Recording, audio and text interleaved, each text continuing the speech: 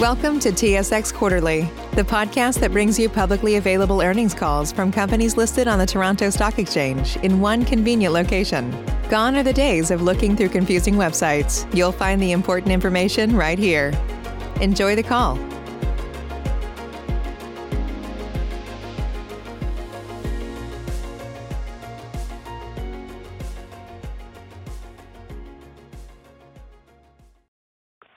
Good morning. My name is Ludi and I will be your conference operator today. At this time, I would like to welcome everyone to the Corus Entertainment Third Quarter 2021 Analyst and Investor Conference Call. All lines have been placed on mute to prevent any background noise. After the speaker's remarks, there will be a question and answer session. If you would like to ask a question during this time, simply press star and the number 1 on your telephone keypad. If you would like to withdraw your question, please press the pound key. Thank you. And as a reminder, this call is being recorded. I will now turn the call over to Mr. Doug Murphy, President and CEO of Corus Entertainment. Sir, please go ahead. Thank you, operator, and good morning, everyone. Welcome to Corus Entertainment's fiscal 2021 third quarter earnings call. I'm Doug Murphy, and joining me this morning is John Gosling, Executive Vice President and Chief Financial Officer. Before I read the cautionary statement, I'd like to remind everyone that we have slides to accompany today's call. You can find them on our website at www.corusent.com under the Investor Relations section. Now let's move to the standard cautionary statement found on slide 2. Today's discussion contains forward-looking statements that may involve risks and uncertainties. Additional information concerning factors that could cause actual results to materially differ from those in our forward-looking statements are contained in the company's filing with Canadian Securities Administrators on SEDAR. I'll start on slide 3. We promised eye-popping revenue performance this quarter, and we delivered it. Despite an unexpected third-wave lockdown, our results were strong, with impressive revenue gains across our entire portfolio, led by consolidated advertising revenue growth of 23%. As I mentioned on our last call, we have entered the spring forward chapter of Corus's book of COVID. The economy is reopening, vaccine uptake is increasing, and Corus is ready as Canada gets back to business safely. These Q3 results clearly demonstrate strong operational momentum on all fronts. TV and radio advertising revenue grew double digits, realizing the ongoing benefits of our go-to-market revenue strategy. Another notable highlight of the quarter is our streaming business, which is on fire. Not to be outdone, the content business delivered double-digit growth for the 4th consecutive quarter. Our focus on free cash flow remains unwavering. Corus is steadfast in our determination to achieve the revised leverage goal announced last quarter of below 2.5 net debt to segment profit. We are well on our way. Key financial highlights for the quarter include consolidated revenues of $403 million, consolidated segment profit of $131 million, solid free cash flow of $65 million, and improving financial flexibility with reduced leverage to 2.82 times net debt to segment profit. In addition to these outstanding financial results, I'm delighted to reveal these key milestones. There are now in excess of 600,000 paying subscribers to our streaming services, more than doubling over the past year. Second, our team successfully completed an important refinancing in the quarter, issuing $500 million of new 7-year notes at 5%, with net proceeds used to pay down bank debt, and we extended our existing bank credit facilities to a 4-year term. John will provide more details later in the call. Finally, we have secured a market-leading supply of premium video content to deploy across all of our platforms this coming year, which was unveiled at our upfront just a few weeks ago. Over to slide 4, and a look at our primetime fall schedule on Global. Quite simply, it's one of the best schedules we've had in many years. This fall, Global will feature 18 hours of simulcast premium network television content every week, with an amazing lineup of new series and proven returning franchise hits. We are very excited about the long-awaited return of Survivor from Fiji. Now in its 41st season, this epic competition series has consistently delivered huge audiences, especially in the younger 18 to 34 demo. Gil Grissom and the original cast of characters from CSI Crime Scene Investigation return in the most talked about show of the season, CSI Vegas.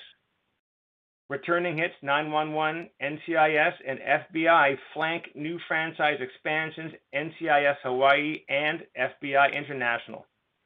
And The Equalizer, with Queen Latifah, the #1 new drama on television this year, returns in the fall. These are just a few examples of our winning schedule. Over to slide 5 and our specialty lineup.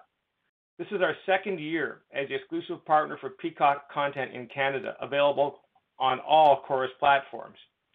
Bel-Air, the timely, provocative, and big-budget reimagining of the 90s sitcom The Fresh Prince of Bel-Air, is now a 1-hour drama from executive producer Will Smith. The Lost Symbol takes us from page to screen, based on the best-selling third novel in Dan Brown's Da Vinci Code series.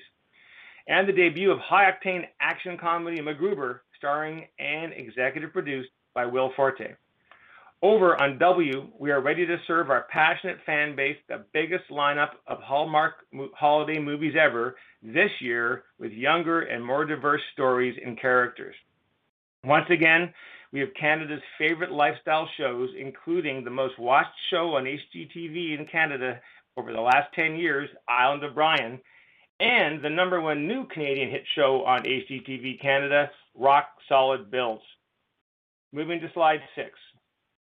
Last month, our studio businesses unveiled exciting new production slates for the coming year. Let me provide a few highlights. First, Corus Studios announced 21 dynamic lifestyle and unscripted titles, furthering our ambitions to become a much bigger content player globally. The slate consists of 13 returning shows, including HGTV Canada's blockbuster hit Island of Bryan, which is back for a 4th season, and sees the Baumler family build and run their resort in the Bahamas while adding on a whole new property in Florida. We can't wait to see their story continue. History's Rust Valley Restorers Season 4 and Big Timber Season 2 are also back, with prior seasons of these popular shows licensed to Netflix for the international market. And lastly, we have hit our stride with 3rd seasons of Food Network's popular competition shows, Great Chocolate Showdown and Wall of Chefs, as they find new audiences both inside and outside of Canada. Our 8 exciting new series include, among others, Styled, Wall of Bakers, and Scott's Own Vacation House Rules, starring Scott McGilvery. And we have just announced 2 additional green lights, expanding our Corus Studios slate for the upcoming year to 23 titles. Excitement is building around the announcement of a new original series starring the one and only Pamela Anderson, as she returns to her roots on the coast of Vancouver Island to rebuild her family home with her new husband and local carpenter, Dan Hayhurst. Tentatively titled Pamela Anderson's Home Reno Project, this show is certain to be hotly contested in the international marketplace.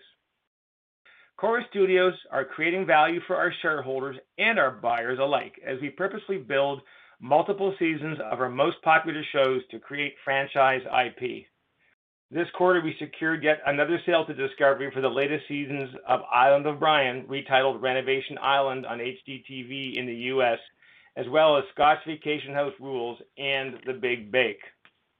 Over to slide 7. We currently have over 30 series in production or development at Nelvana, and this quarter we have greenlit 5 new shows, including Best and Bester, Super Wish, and a 2nd season of Agent Binky, Pets of the Universe. 2 of our Nelvana shows were nominated for Emmys just yesterday, underscoring our investment in the creative development pipeline. One was our preschool hit show Esme and Roy, and the second was the live-action series The Hardy Boys, which was picked up by Hulu in the U.S. and will soon air on YTV in Canada in 2022. Our merchandise licensing business is poised to benefit from the reopening of retail stores around the world. Spin Master recently confirmed on their earnings call that Bakugan is back in the game now that pandemic-related restrictions are starting to lift. We are thrilled to see this great brand once again engage children with collectability and group play. Our content production and merchandising strategies not only drive audiences on our Corus networks, but they accelerate our international revenue growth, as once again evidenced in this quarter. Moving to slide 8. Corus Television reaches 29 million Canadians every month, however and whenever they choose. Our strategy to build a diverse portfolio of digital streaming products remains a priority, generating new audiences and thus more advertising inventory and sales growth. When we look at Stack TV audiences, they're streaming the equivalent of 10 million episodes per month. Notably, almost half of the total Stack TV audience enjoys the experience of live television, which increases overall audience delivery and enhances our advertising revenues.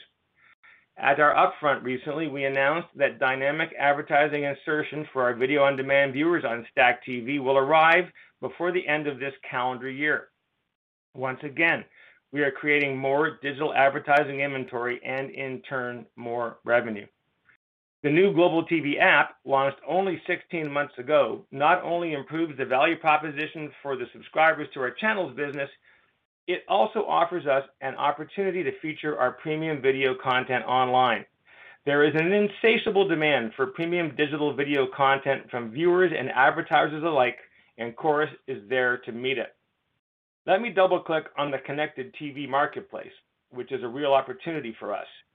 In addition to our existing connected TV platforms, Chromecast, Roku, Fire TV, and Apple TV, we are thrilled to announce the Global TV app will also be available on Samsung later this year. Yet another example of Corus putting more content in more places. Usage of the Global TV app continues to grow, with just over 1.5 million unique video devices accessing content, up 17% over the prior year. In addition to a growing user base, total time spent has more than doubled, up 115% over the prior year, with almost 12 million hours viewed in Q3 alone.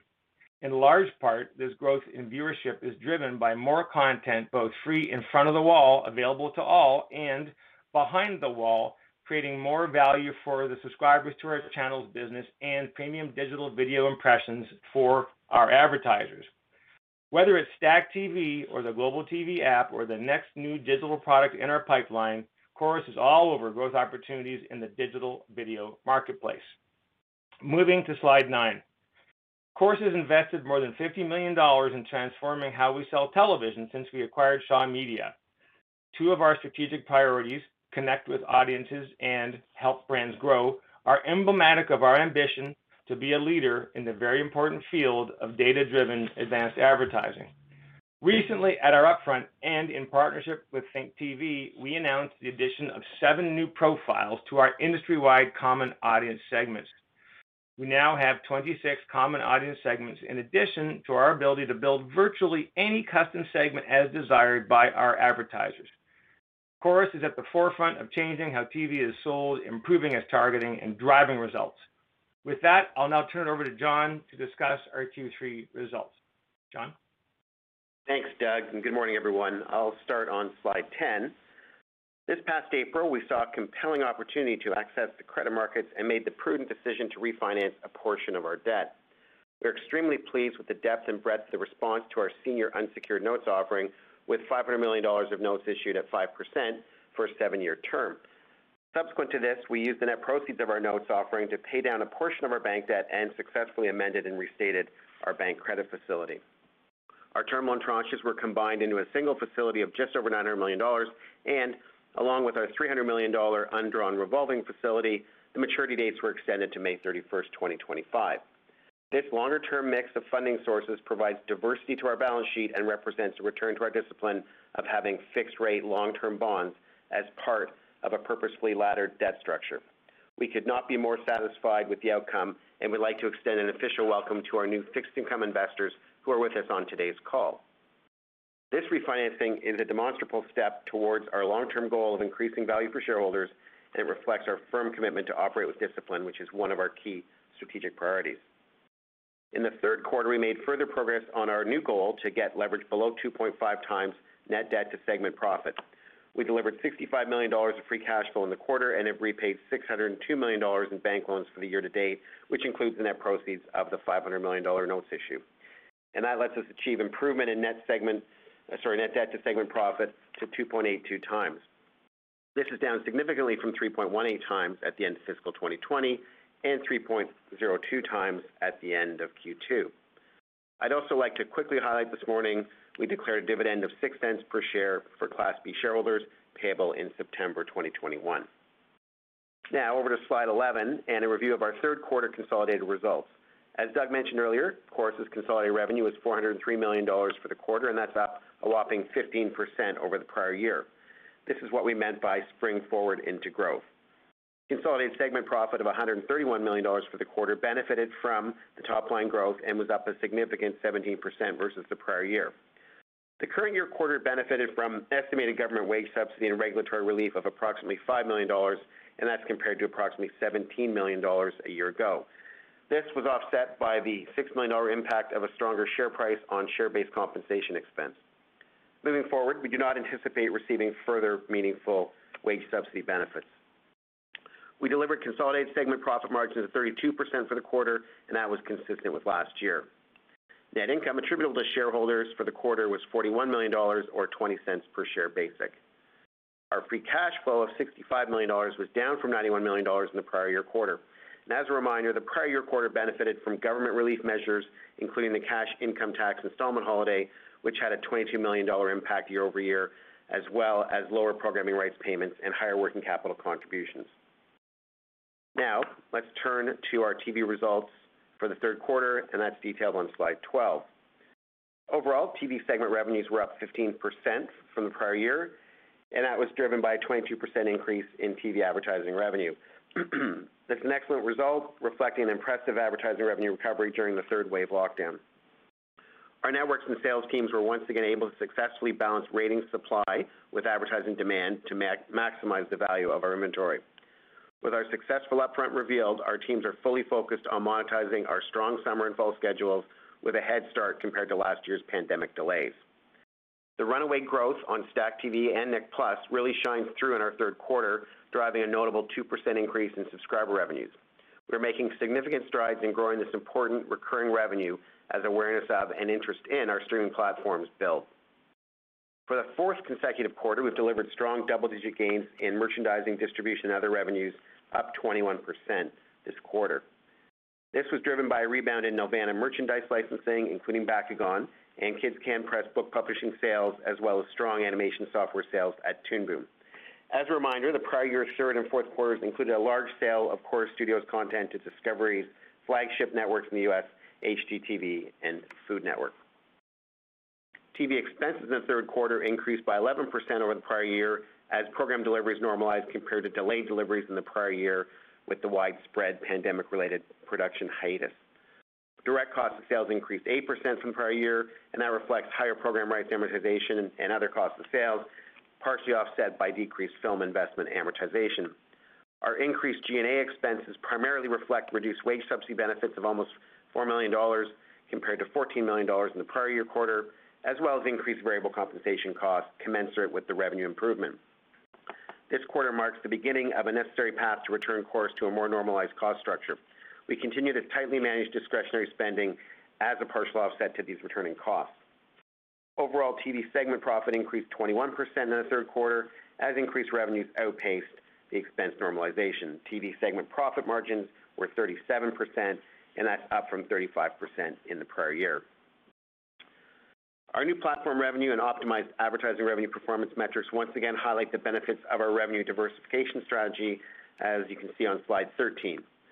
Our team remains highly focused on the pursuit of attractive growth opportunities in streaming, digital, and video advertising, and the automation of advanced advertising initiatives. We are gaining meaningful traction. New platform revenues were approximately 8% of TV advertising and subscriber revenues in the quarter, and that was a material increase from 5% in the prior year quarter. This incredible growth of 82% over last year highlights our continued progress in driving new sources of revenue as we further build our connections with audience wherever they are. Optimized advertising revenues, which reflect our progress in transforming how we sell television advertising, represented approximately 38% of total TV advertising revenue in the third quarter, and that was a huge increase from 28% last year and 28% last quarter and 22% in the prior year. To put this in perspective, the result reflects 111% growth year over year. Next, let's turn to our radio results as outlined on slide 14.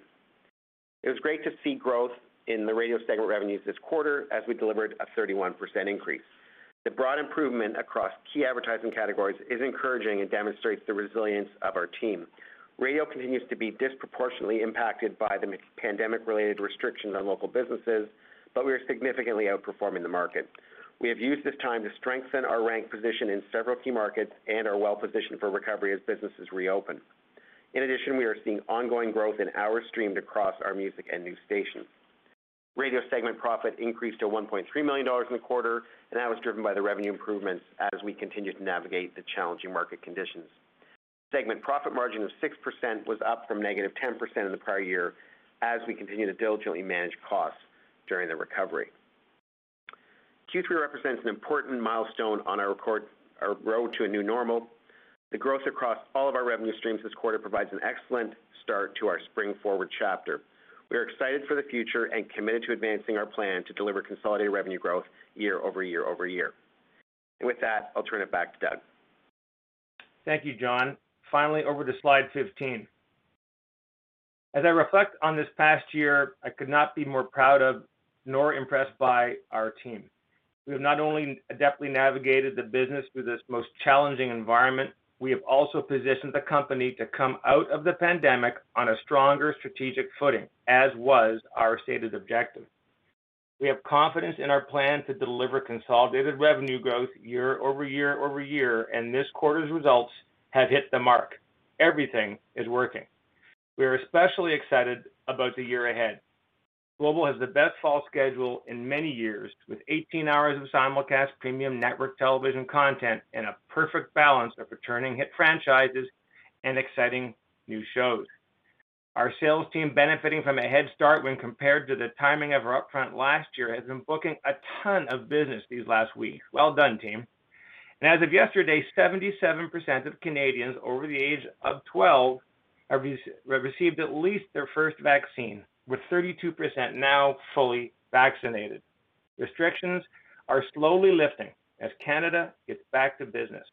Canadians have over $100 billion of available savings to be put to work once governments provide the all clear. Corus will be there for our advertisers as they spring forward with us. Our streaming business is on fire and will start burning hotter still.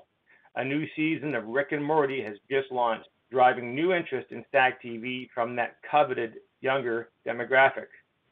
We cannot help but marvel how far we have come in only 2 years with our many digital video strategies at Corus.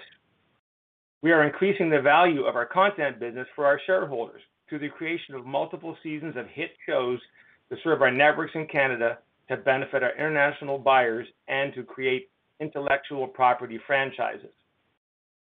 June marks a major milestone for Nelvana as we celebrate its incredible 50 years as a globally recognized producer, developer, and licensor of award-winning children's animated and live-action content. From its humble beginnings in Canada in 1971, Nelvana has produced well over 4,800 episodes of programming, airing in over 180 countries around the world, and earning over 70 major international awards, including multiple Emmys, with perhaps more to come, given yesterday's nominations. Happy anniversary, Nelvana. At Corus, we are disciplined allocators of capital, and this was once again on full display this quarter as we successfully diversified our sources of financing, delivered solid free cash flow, and increased our financial flexibility. Corus represents a compelling investment with a multiple of under 6 times, a free cash flow yield of almost 25%, and an attractive dividend yield of 4%.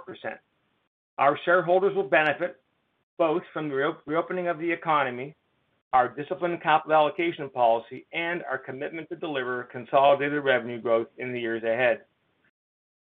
Throughout the COVID pandemic, Corus has demonstrated a commitment to protect the health of our people and ensure the continuity of our business as we meet the needs of all our stakeholders and support our communities. Last year, we helped raise $21.6 million for over 500 charitable organizations across Canada. This year, in our third quarter, through the efforts of our Corus Cares initiatives, our teams helped raise $4.4 million for 344 community initiatives and provided 2,400 volunteer hours to local organizations across Canada. We are using the power of our portfolio for good and could not be more pleased with our team's dedication and passion for serving our local communities. In the coming months, as COVID restrictions ease, we are taking our learnings from the pandemic, along with extensive input from our people, to create an even better place to work for the future. As always, we will place the well-being and engagement of our people and the long-term sustainability of our business as our top priorities, building a strengthened, purpose-led organization focused on delivering strong execution against our strategic and financial priorities. Over to you, operator. And as a reminder, to ask a question, you will need to press the star 1 on your telephone. To withdraw your question, please press the pound key. One moment, please, for our first question. What's the easiest choice you can make? Window instead of middle seat? Picking a vendor who sends a great gift basket? Outsourcing business tasks you hate? What about selling with Shopify? Whether you're selling a little or a lot, Shopify helps you do your thing, however you cha-ching. Shopify is the global commerce platform that helps you sell at every stage of your business. From the launch your online shop stage to the first real-life store stage, all the way to the did we just hit a million orders stage? Shopify's there to help you grow. Whether you're selling scented soap or offering outdoor outfits, Shopify helps you sell. Wherever and whatever you're selling, Shopify's got you covered. Sign up for a $1 per month trial period at shopify.com/try. Go to shopify.com/try now to grow your business, no matter what stage you're in. Shopify.com/try. Our first question comes from the line of Drew McReynolds from RBC. Your line is open. Yeah, thanks very much, and good morning, Doug and John. I guess being first in the queue, I'll ask about TV pacing in Q4, but more broadly, as we look at post-lockdown dynamics, how do we kind of look at Q4 and Q1 in terms of ad categories that you expect to come back? Maybe some may wane. How do you see audiences kind of through the summer into the fall as people start traveling again? And then second question on TV margins when we look into fiscal 2022, I guess for you, John, I know a ton of puts and takes and moving parts, but is there anything you can kind of help us square off, what that looks like, perhaps relative to fiscal 21 or perhaps even pre-COVID fiscal 2019? Thank you.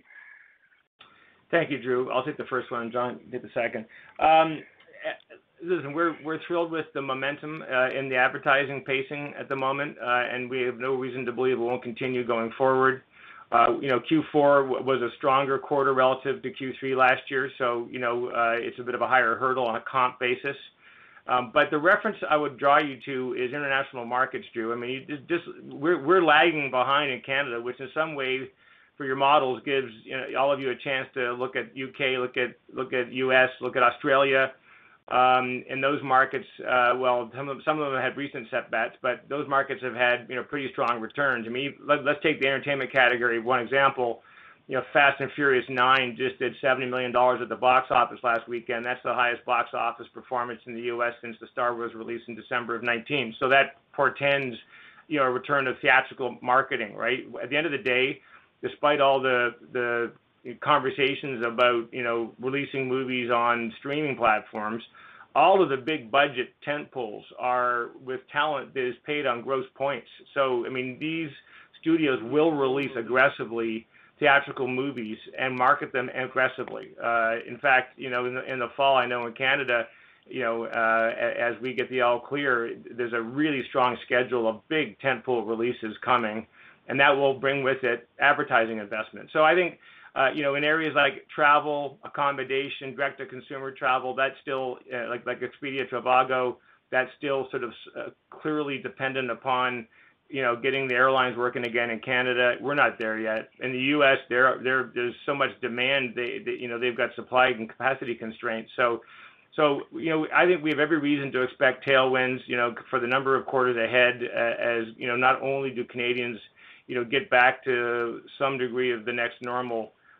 But also as companies, invest to take advantage of both positioning their brands in the front of consumers once they're coming back to economic activity, and to take advantage of all this dry powder that's sitting out there to be spent. So, and then I guess the third thing I'd note, we're coming into this with a great position given our schedule. So, we'll be able to serve our advertisers as Canadians watch our great shows. John? Thanks, Doug. Drew, on the margins, I know it's a question you like to ask pretty consistently. So, obviously, as Doug has just mentioned, there's some pretty good revenue tailwinds coming, and that's into Q4 and then into Q1. In terms of what might normalize on the expense line, a couple things. One is, as I said, we're out of wage subsidy now for the most part, so that has been almost $13 million this year that we won't see next year. And the second one would be programming costs. We ran pretty light on programming the first half of the year. We're catching up now in Q3. So, we'll likely be looking pretty flat in 21 on that line compared to 20. And of course, both of those years were pandemic impacted. So you can and should expect some increases in programming costs as we get into kind of a more normal year in 22, especially in Q1 as we've got the full slate that Doug just mentioned. So those are kind of the moving pieces. It's a little early to tell. The upfront was just a couple weeks ago, but so far so good. I think we're feeling pretty good, and but as I say, at this point, it's just a little bit early. And Okay. Drew, I didn't address your ratings over the summer questions. I'll do that now. And I say, let's put it this way. We know the Olympics are coming. We know that the Canadians are in the Stanley Cup Finals. That's bringing people back to television from streaming. That's a good thing for people viewing television in aggregate. We feel really good about our summer schedule, but the big money's in Q1. So I would say it's hard really to predict kind of the audience delivery over the summer given this most unusual pandemic and such. But the return of sports in aggregate helps the overall television viewing universe, which is a positive sign. And our schedule has been designed to accommodate for the Olympics. And then lastly, and John mentioned this in his remarks about matching demand with supply. One of the brilliant outcomes of our Peacock deal is that content can be deployed on whatever platform has the most demand, whether that's digital, which is going like crazy, or on traditional channels business if there's demand there. So we have a lot of flexibility to kind of position great shows and thus impressions if there's demand and audience. That's great. Thanks. Thanks very much. Thanks, Drew.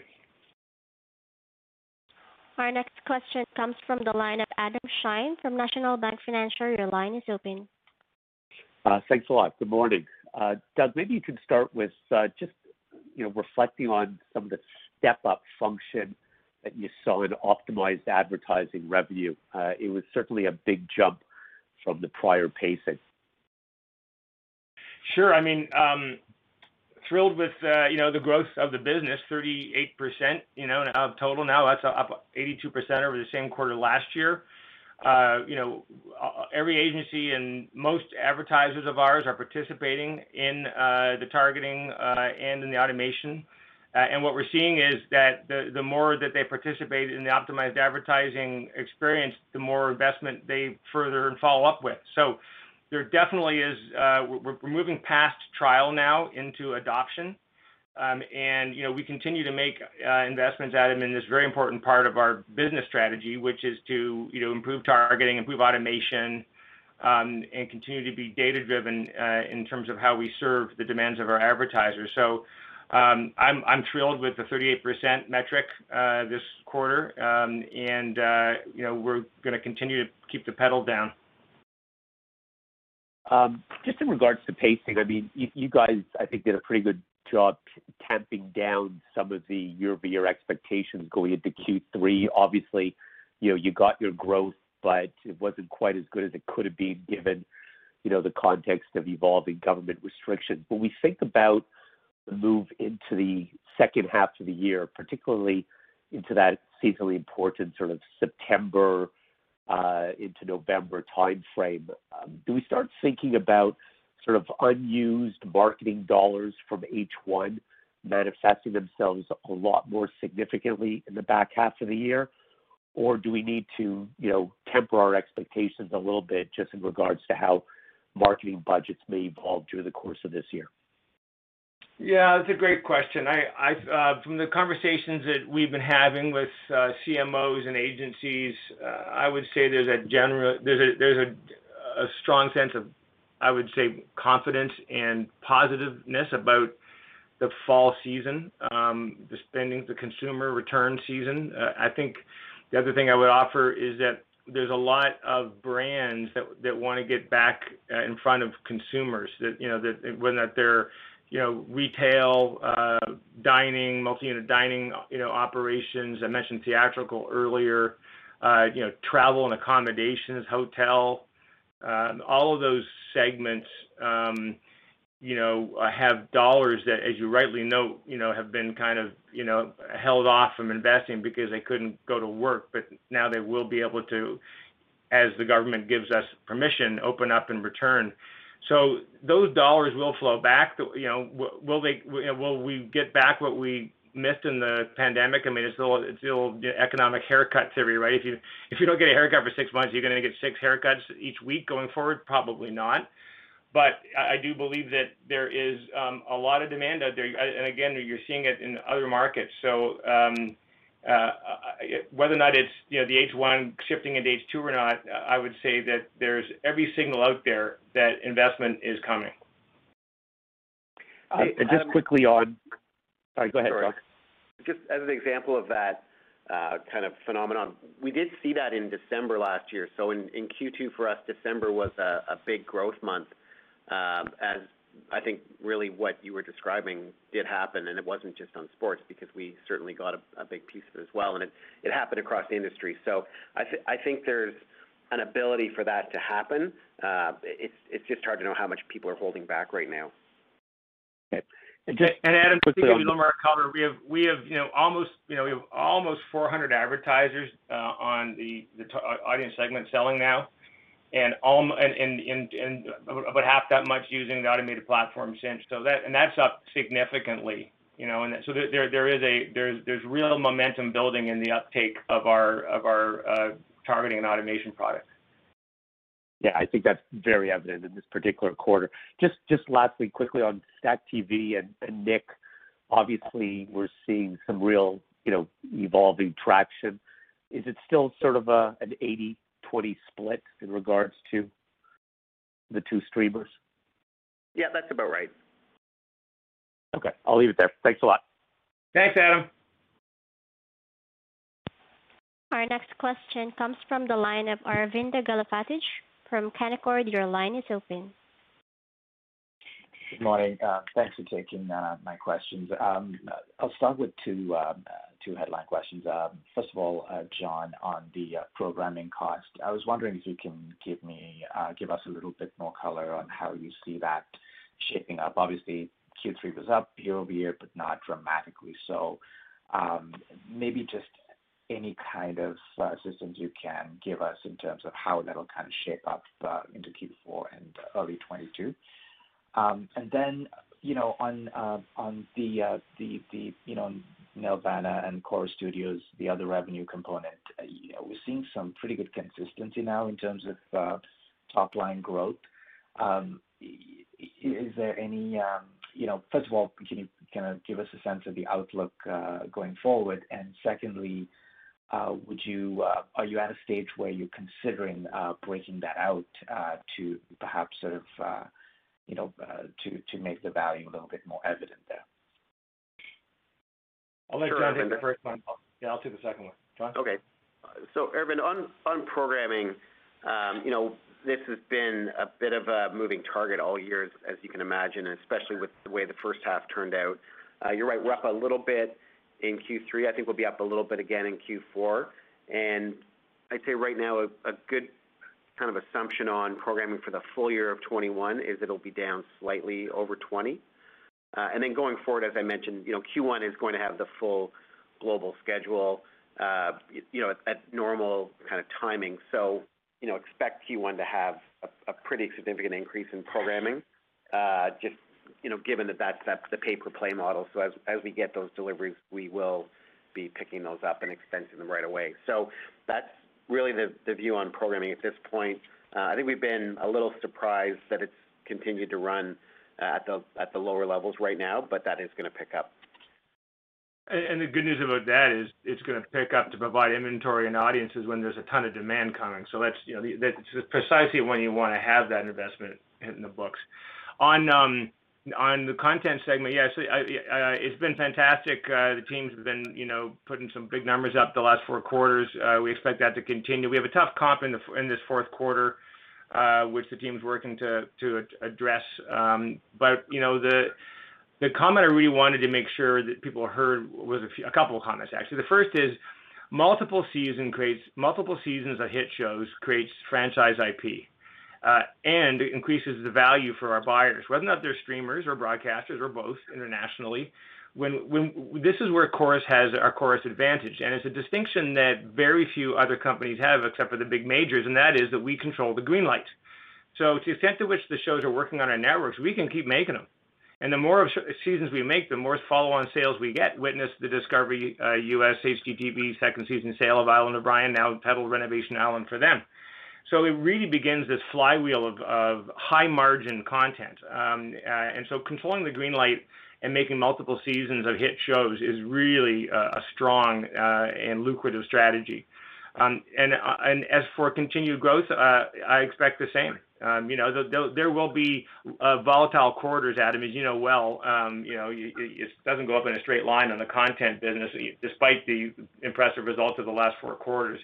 But the team is hitting it on all marks, and much of what's happening here is the result of an increase in our development investment a couple of years ago. Strategically, we decided to put more dollars in the development funnel, so there were more projects at better states of development. So we could, add new content. We're thrilled about this Pamela Anderson project. It's going to be a very, very exciting and hot show. And that's just an example of making those creative development investments. So net, multiple seasons, builds franchise IP and margin, and then we're continuing to really invest in creative and development. Thanks, Doug. And, I wanted to give you a chance to also comment on the Discovery Time Warner Media transaction. Obviously, you have a very good relationship on the Discovery front. Does that sort of merger maybe create some worries for you down the road, or do you feel comfortable that the current programming arrangements would sort of hold, given the equity positions they have on some of the with respect to some of the channels as well? Yeah, no, I'm not worried about it. I think it's another example of the importance of consolidation in this space. We do have joint venture relationships with many of our partners in the U.S., including Discovery. And as I've said many times before, Canada is a very lucrative licensing market, and these companies, they have to balance their ambitions to grow streaming with their desires to hit their quarterly results on both earnings and cash flow. And because of Canada's unique market structure, again, that we've discussed this before, Arvind, where 73% of Canadians still enjoy the channels business, the penetration of the channels business is, almost 100% in Canada, should you desire to have a subscription to the channels business. And it's a regulated market with simulcast. So the economics in this market really provide us a chance to work in concert with these big majors to ensure that, we're able to access the content we need and pursue our strategies. And then we always have conversations depending on which way each partner is going, and no partner is the same, I'll tell you, in terms of their ambitions for streaming. There's lots of different ways that we can work in concert or not with them depending on what they choose to do. So I would just say it's a lucrative licensing market which is valued by our international global partners. We have a resilient channels business in Canada, and Corus is acknowledged as being very innovative in our pursuit of digital video audiences. So in many cases, they're reaching out to us to get our opinion on strategy. So I think it's kind of really business as usual. even though there's lots of developments out there, we're not confused about the disruptive marketplace, but we're also confident in our position in it. Great. Thank you very much. I'll pass the line. Thanks, Aravinda.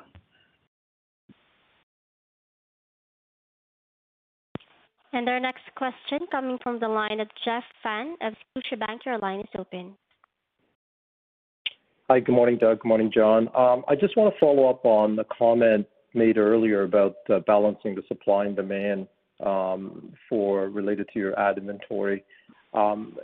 What's your outlook for CPM? Could that be a pretty big driver, especially in the near term, given where supply is and given some of the reopenings, especially in the service sector? Just want to get your thoughts there.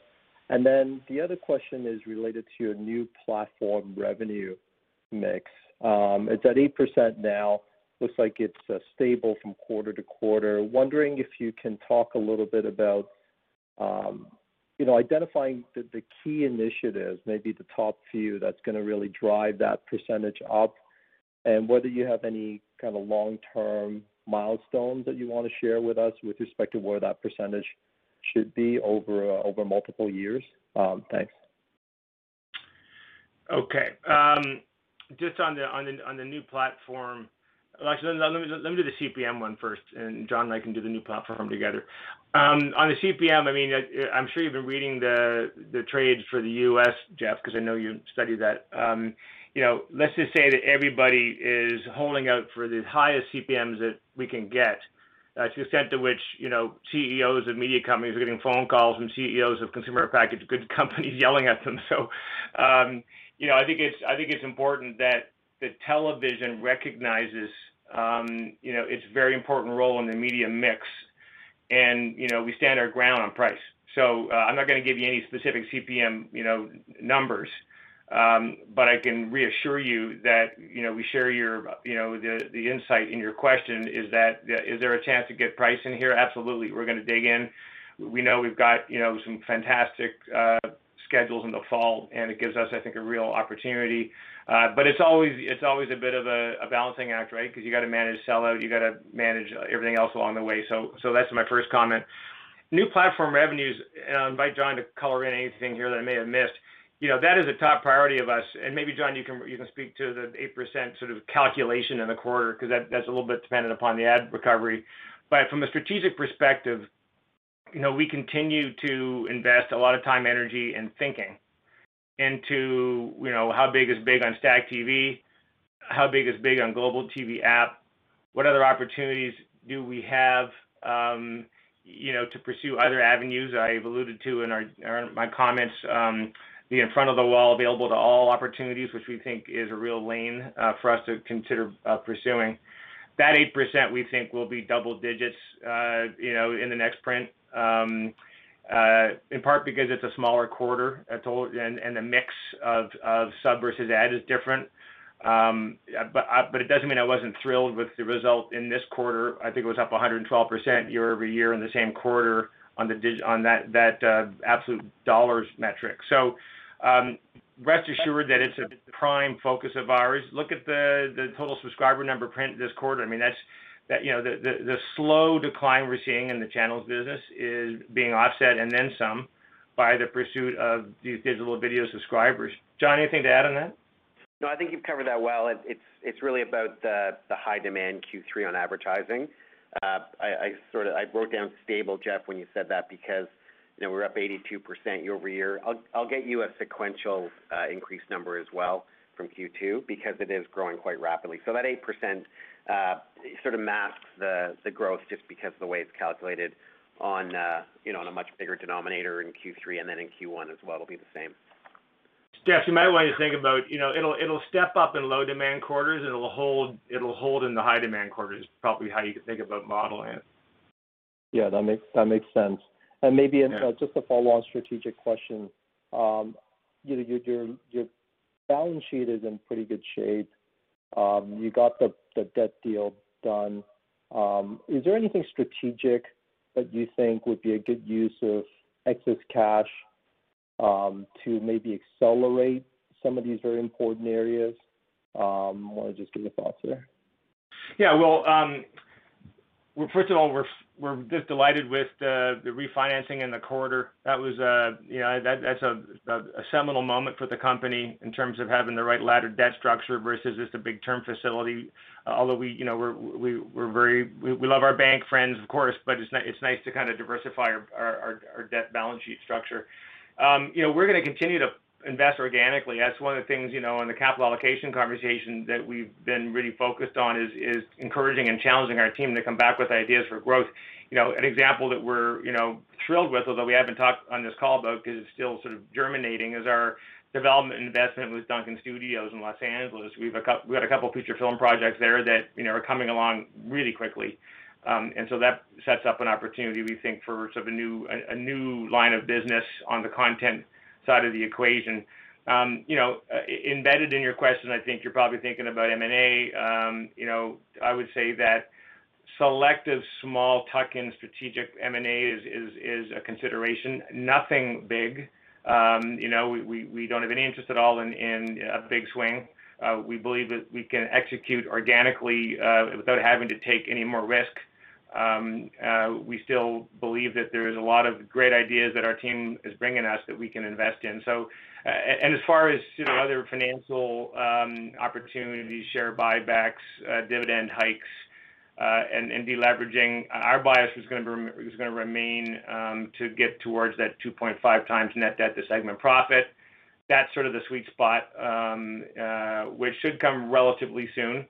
And in the meantime, we'll just continue to execute the strategy. Thank you both.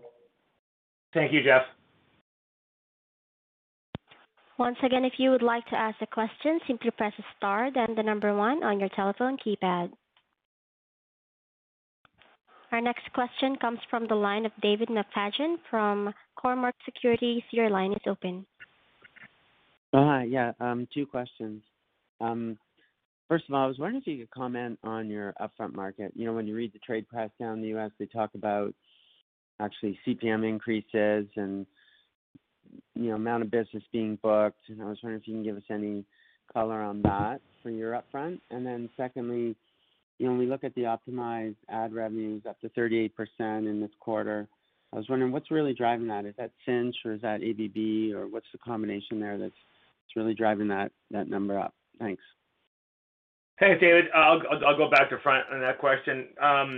What's driving the 38% is significant increases in participation on behalf of advertisers and agencies in both the audience-based buying or linear optimization. That's one and the same definitionally, and in addition, a significant portion of those audience-based buyers are also using Cinch, the automated platform. So, as I said earlier, we're moving beyond the trial phase into the wholesale adoption phase, and that is precisely, where we want to be, because we're getting people that are seeing the results of what we're able to provide from a targeting and automation perspective. On the CPM piece, all I can say, I'm not going to give you numbers or anything metric-wise, but what you saw and heard of in the U.S. is basically what we're seeing and experiencing now here in Canada. All of the broadcasters in Canada, everybody's going after CPMs, getting price, holding their ground. There's a ton of demand for television. And we're super pleased with the momentum. I mean, it's been a very, very strong upfront for us this year. Okay, thank you. Thank you.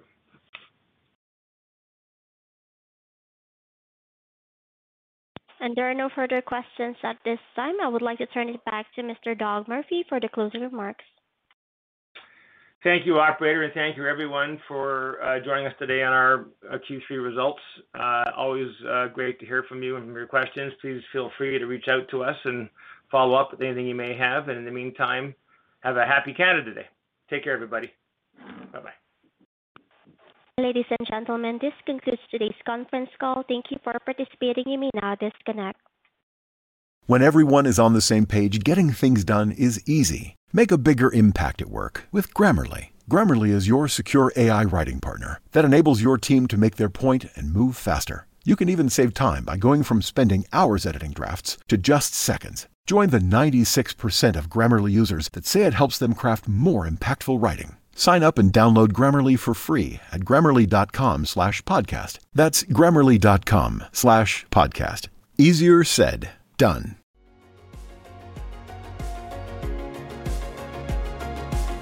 Thank you for listening to TSX Quarterly. If you enjoyed the cast, remember to leave a good rating. And remember, for any additional inquiries, please consult the company's investor relations section on their website. See you next time.